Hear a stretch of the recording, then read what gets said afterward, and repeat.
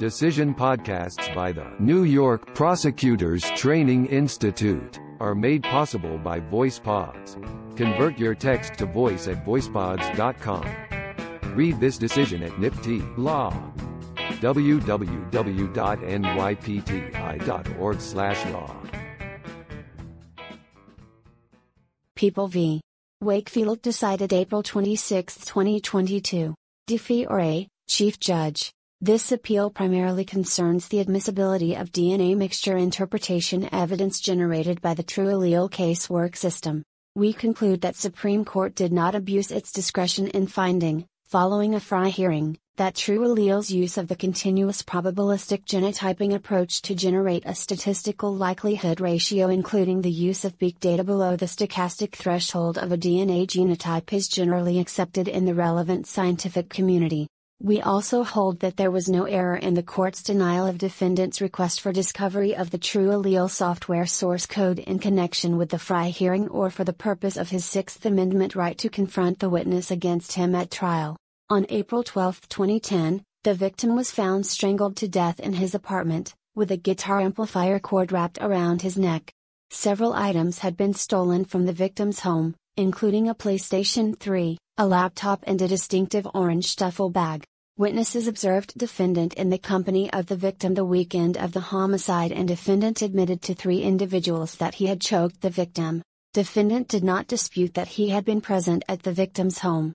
A separate witness observed defendant with a distinctive orange duffel bag like the one belonging to the victim, attempting to trade a PlayStation and a laptop for drugs. The victim's PlayStation 3 was recovered from the home of a local drug dealer. At the scene, the police collected DNA samples from several items of evidence and sent them to the New York State Police Forensic Investigation Center, Lab, for PCR DNA typing analysis, using the FBI selected 15 STR loci standard. Defendant's single-source DNA profile was developed from 2 bottles taken from the victim's home. Relevant to the issues presented here are 4 DNA profiles developed by the lab through the samples taken from the front and rear outside collar of the victim's shirt, the victim's dorsal forearm and a section of the amplifier cord used to strangle the victim. The DNA test results developed by the lab in an electropherogram were then compared to known DNA profiles from defendant and the victim.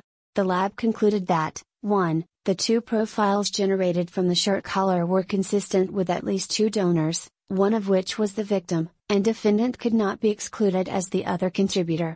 2. The DNA mixture from the right dorsal forearm was consistent with DNA from the victim, as the major contributor, mixed with at least 2 additional donors. And 3. The amplifier cord was a mixture of at least 2 donors, from which the victim could not be excluded as a possible contributor. The results generated from the amplifier cord were not compared to defendant's DNA profile because of the complexity of the mixture. Since the lab used an interpretation standard of a stochastic threshold of 50 to 100 relative fluorescence units, RFU, the analyst did not call any alleles based on peaks on the electropherogram below that threshold.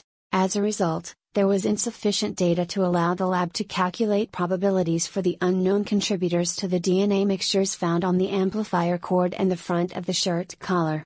The lab was able to call only 4 out of 15 STR loci and the analyst, using the combined probability of inclusion method, generated a statistic that the probability an unrelated individual contributed DNA to the outside rear shirt collar was 1 in 1088.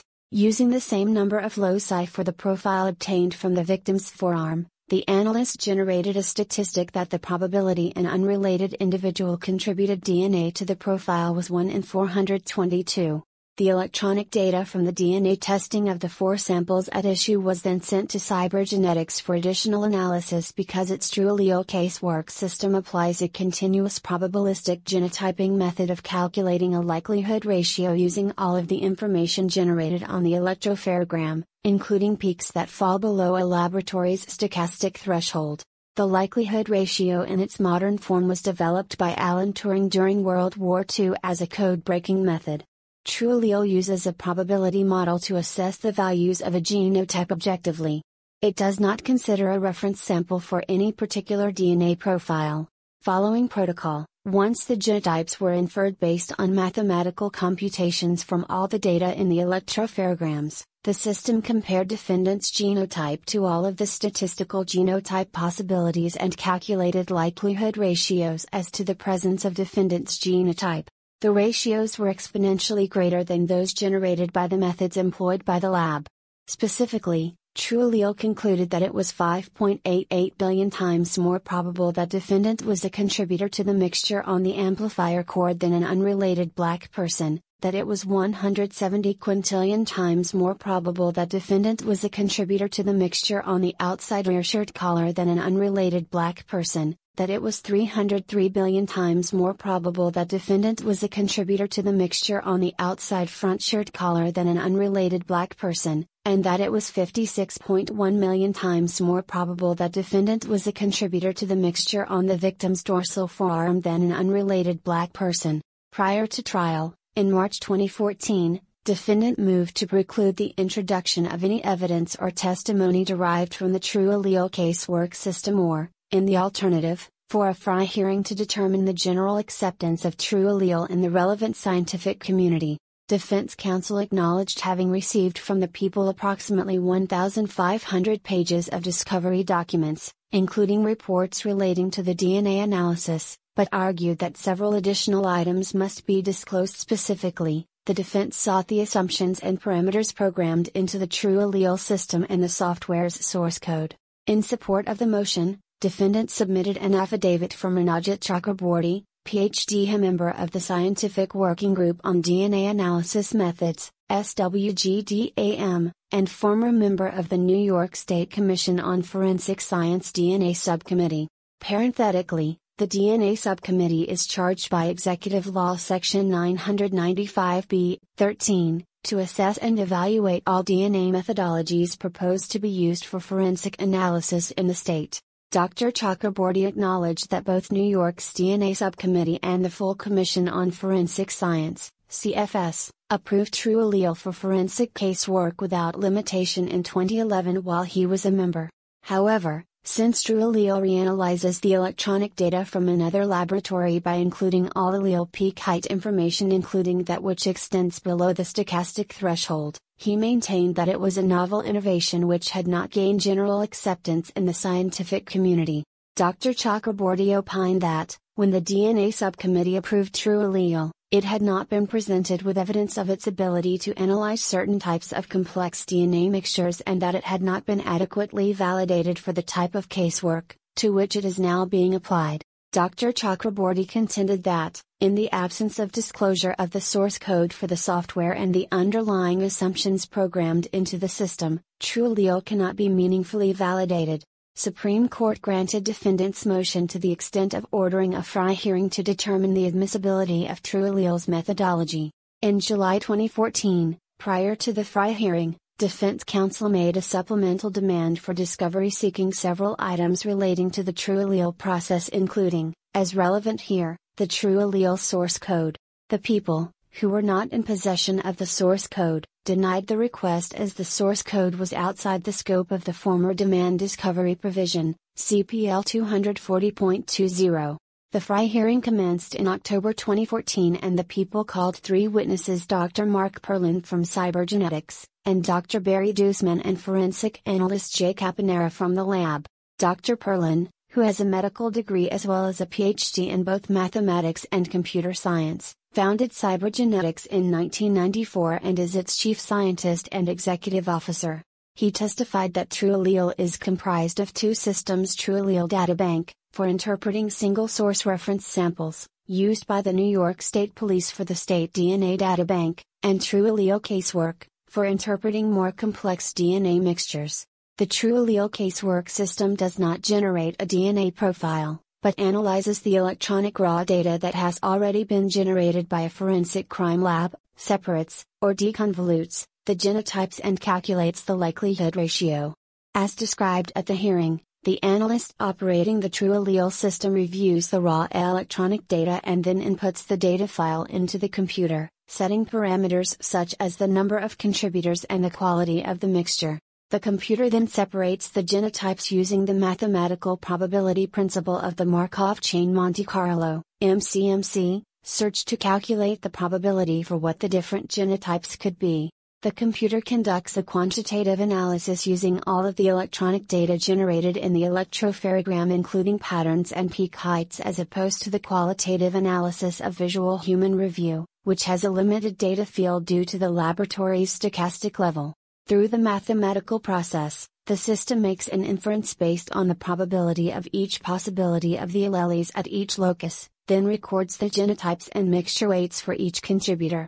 The analyst then looks at the results to determine whether the computer has achieved concordance and, if not, the analyst has the option to take additional steps, i.e., ask the computer to model for another donor, allow it to run more cycles, or ask it to account for degradation in the sample. As to general acceptance of the continuous probabilistic genotyping system, the testimony of the People's Witnesses established that probabilistic genotyping methods have been recognized by the relevant scientific community such as SWGD-AM, the American National Standards Institute, and the National Institute of Standards and Technology, NIST, as a valid approach to DNA interpretation, including the fully continuous probabilistic genotyping approach used by TrueAllele.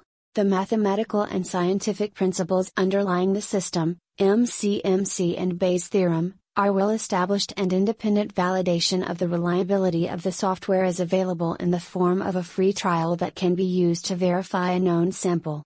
Dr. Perlin has presented on the DNA mixture interpretation of TrueAllele at multiple scientific conferences, including internationally, and TrueAllele casework has been the subject of numerous peer-reviewed published articles in scientific journals.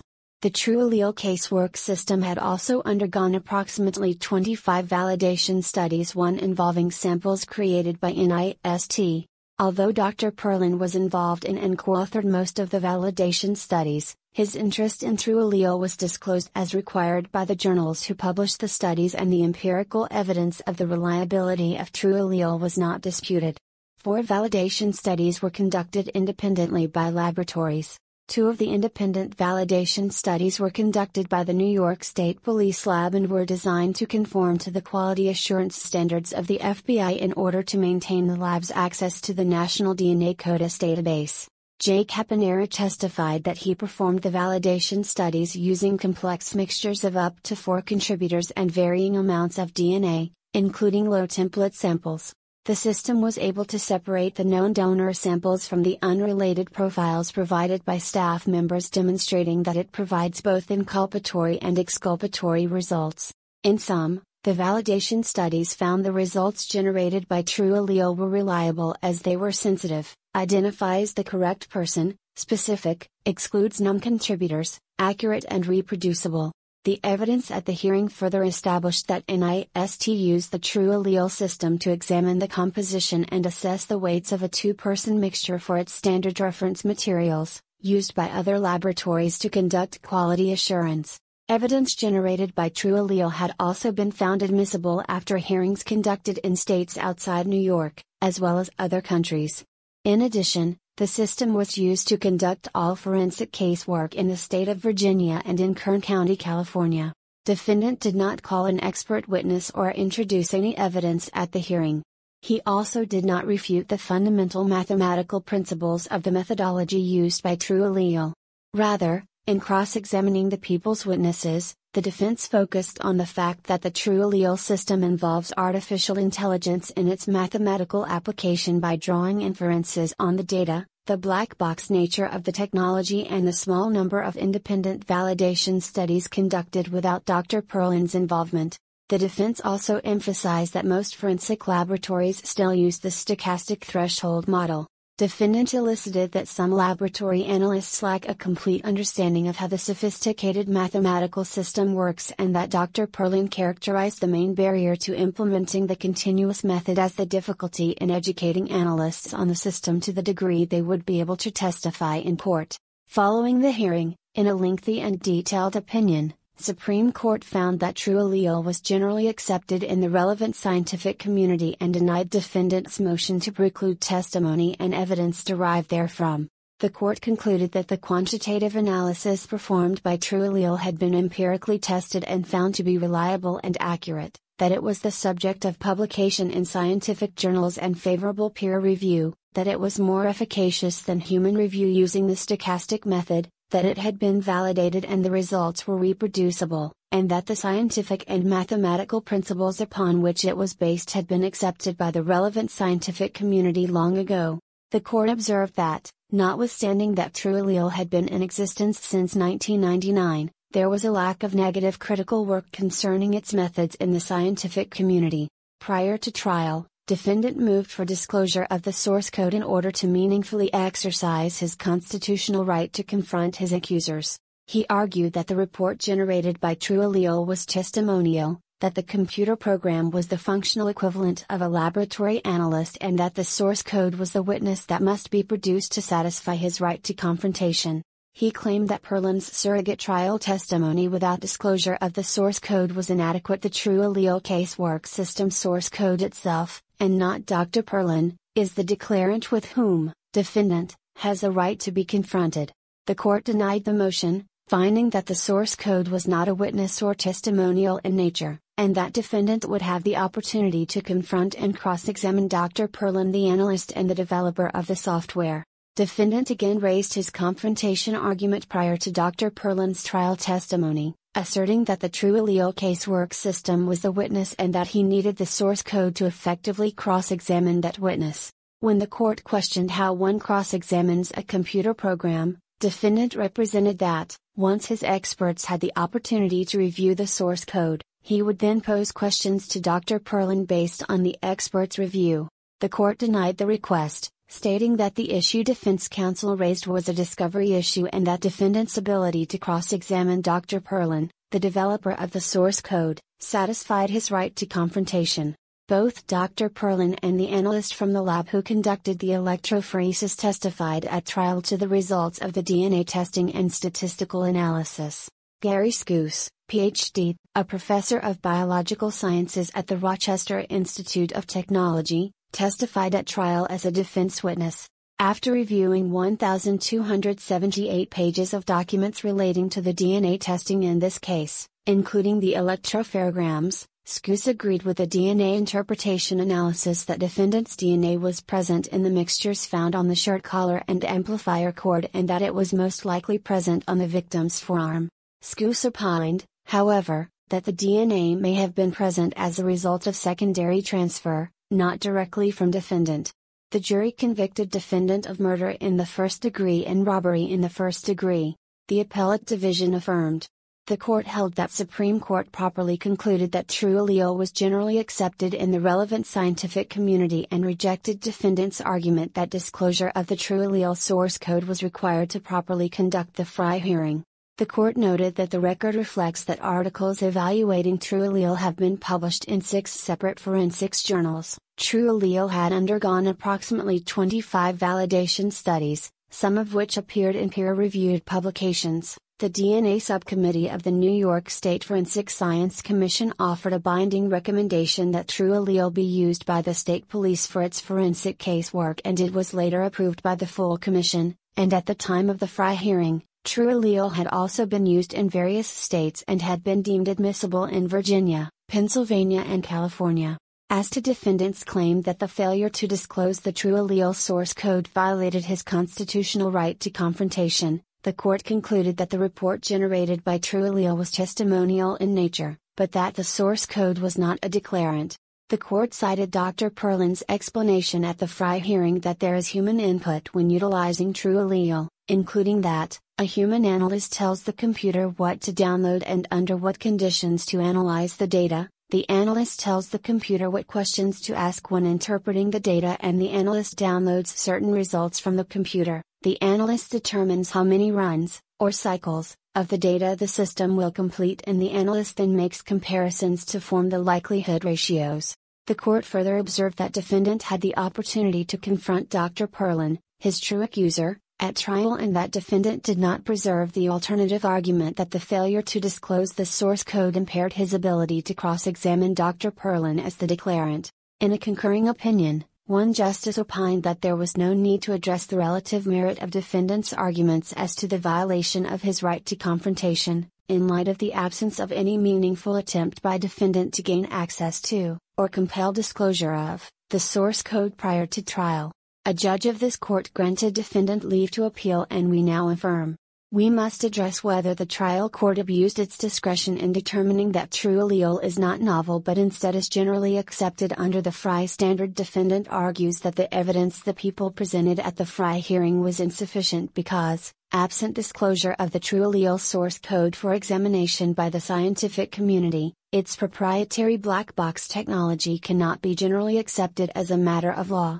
He further asserts that, even if such technology could be generally accepted, the people fail to meet their burden at the hearing, given the dearth of independent validation as a result of Dr. Perlin's involvement in the large majority of studies produced at the hearing. The well-known Frye test applied to the admissibility of novel scientific evidence, Frye v. United States, is whether the accepted techniques, when properly performed, generate results accepted as reliable within the scientific community generally, People v. Wesley. General acceptance by the relevant scientific community, however, does not require that the procedure be unanimously endorsed, quoting People v. Middleton. At issue in Wesley was the general acceptance of DNA evidence, specifically, the restriction fragment length polymorphism, RFLP, methodology, including the assessment of a visual match between DNA samples. There, in a concurring opinion, Chief Judge Kaye warned of the pitfalls of self-validation by a small group and urged caution in accepting technology that has been validated by individuals with a commercial or professional interest in promoting its use, developed in commercial laboratories under conditions of secrecy, preventing emergence of independent views, and had not been peer-reviewed. Notwithstanding these concerns, Chief Judge Kaye ultimately agreed that, at the time the appeal was decided, RFLP-based forensic analysis was generally accepted as reliable, and those testing procedures were accepted as the standard methodology used in the scientific community until the advent of the PCR-STR method used today. Here, the evidence presented at the Frye hearing established that the relevant scientific community generally accepted true alleles DNA interpretation process, and that the continuous probabilistic genotyping approach is more efficacious than human review of the same data using the stochastic threshold. It was undisputed that the foundational mathematical principles, MCMC and Bayes' theorem, are widely accepted in the scientific community. It was also undisputed that the relevant scientific community was fully represented by those persons and agencies who weighed in on the approach. Although the continuous probabilistic approach was not used in the majority of forensic crime laboratories at the time of the hearing, the methodology has been generally accepted in the relevant scientific community based on the empirical evidence of its validity, as demonstrated by multiple validation studies, including collaborative studies, peer-reviewed publications in scientific journals, and its use in other jurisdictions. The empirical studies demonstrated true alleles reliability, by deriving reproducible and accurate results from the interpretation of known DNA samples.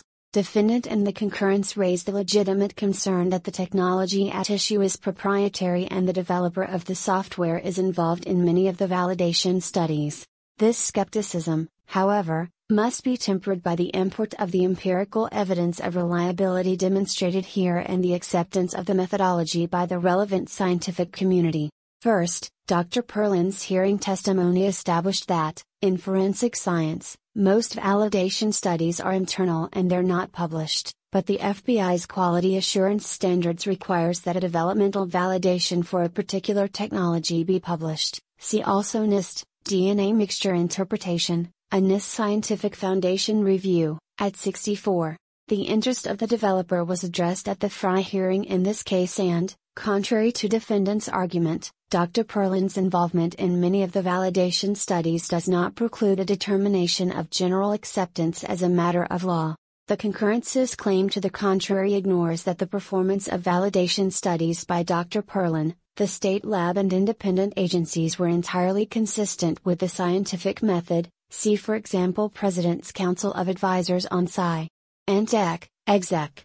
Office of the President, Forensic Science and Criminal Courts, Ensuring Scientific Validity of Feature Comparison Methods, at 46, 2016, published after the Frye hearing was held. Here, unlike in Wesley, there were developer and independent validation studies and laboratory internal validation studies, many published and peer-reviewed. The technology was approved for use by NIST Space and for forensic casework in New York by both the DNA Subcommittee and the full CFS, entities that were established, in part, in response to the concerns raised in Wesley as to the lack of independent scientific validation of DNA technology. Governor's Approval Mem., Bill Jacket, L. 1994, CH 737, Executive Law Section 995b. Importantly, the lab, in accepting the True Allele casework system after approval by the CFS, must still conduct additional validation of the program, and the hearing testimony indicates that they reference materials likewise demonstrates confidence within the relevant community that the system generates accurate results. Disclosure of the True Allele source code was not needed in order to establish at the Frye hearing the acceptance of the methodology by the relevant scientific community. First, defendant's initial attempt to obtain the source code was made by a July 2014 supplemental demand under the former demand discovery provision, former CPL 240.20. Defendant was not entitled to the source code under that provision, as the source code is not a written report or document made at the people's request for trial purposes, and the proprietary information belonging to cybergenetics was not in the people's possession or control. See former CPL 240.20, 1, c, former CPL 240.45, People v. Washington, compare People v. Degata, error to deny defendant access to FBI notes relating to DNA testing not in the people's possession. As we have previously explained, the former Article 240 of the CPL was a detailed discovery regimen, and items not enumerated in Article 240 were not discoverable as a matter of right unless constitutionally or otherwise specially mandated. People v. Colavito. Outside of his discovery demand, defendant made no further attempt to demonstrate a particularized need for the source code by motion to the court. See former CPL 240.40, 1, c. Moreover, defendant's arguments as to why the source code had to be disclosed pay no heed to the empirical evidence in the validation studies of the reliability of the instrument or to the general acceptance of the methodology in the scientific community. The issue for the Frye hearing and are directed more toward the foundational concern of whether the source code performed accurately and as intended. See Wesley. To the extent the testimony at the hearing reflected that the True Allele casework system may generate less reliable results when analyzing more complex mixtures, see also President's Council of Advisors on Sci. Antec, Exec. Office of the President, Forensic Science and Criminal Courts, Ensuring Scientific Validity of Feature Comparison Methods, at 80, 2016, published after the Frye hearing was held. Defendant did not refine his challenge to address the general acceptance of True Allele on such complex mixtures or how that hypothesis would have been applicable to the particular facts of this case. As a result, it is unclear that any such objection would have been relevant to defendant's case, where the samples consisted largely of simple, two-contributor, mixtures with the victim as a known contributor. See also NIST, DNA Mixture Interpretation, a NIST Space Scientific Foundation Review, at 3, June 2021 Draft Report. Defendant also argues that the source code for the software is the declarant and that, in the absence of disclosure of the source code, he was deprived of his Sixth Amendment right to confront the witness against him. He maintains that the True Allele system involves artificial intelligence and, to some extent, draws its own inferences from the data. He asserts that Dr. Perlin's testimony was therefore that of a surrogate, merely parroting the results of the analyst. Here, like the lab reports on the generated DNA profiles, the report created by True Allele providing the likelihood ratio that defendant was a contributor to the DNA mixture profile found on the items of evidence is testimonial. The report was prepared by Cybergenetics at the request of the people for purposes of prosecuting defendant in a pending criminal proceeding. Indeed, the DNA results were sent to True Allele precisely because of its more advanced approach to analyzing the DNA evidence, i.e., its consideration of patterns and peaks below the stochastic threshold and ability to produce a higher match statistic. Therefore, the report satisfies our primary purpose test and was testimonial. See People v. John. However, We reject defendant's novel argument that the source code is the declarant. Even if the true allele system is programmed to have some measure of artificial intelligence, the source code is not an entity that can be cross-examined. The Confrontation Clause provides two types of protections for a criminal defendant: the right physically to face those who testify against him, and the right to conduct cross-examination, Coy v. Iowa, quoting Pennsylvania v. Ritchie. The essential purpose of the provision was to ensure a personal examination and cross-examination of the witness, in which the accused has an opportunity, not only of testing the recollection and sifting the conscience of the witness, but of compelling him to stand face to face with the jury in order that they may look at him, and judge by his demeanor upon the stand and the manner in which he gives his testimony whether he is worthy of belief. California v. Green, quoting Maddox v. United States. In Bullcoming v. New Mexico, the United States Supreme Court addressed an argument that a laboratory report could be introduced into evidence through the testimony of an analyst who did not personally perform or observe the test because the gas chromatograph machine, used to analyze the blood alcohol content of the accused's blood sample, was the true accuser and the analyst who ran the test was a mere scrivener.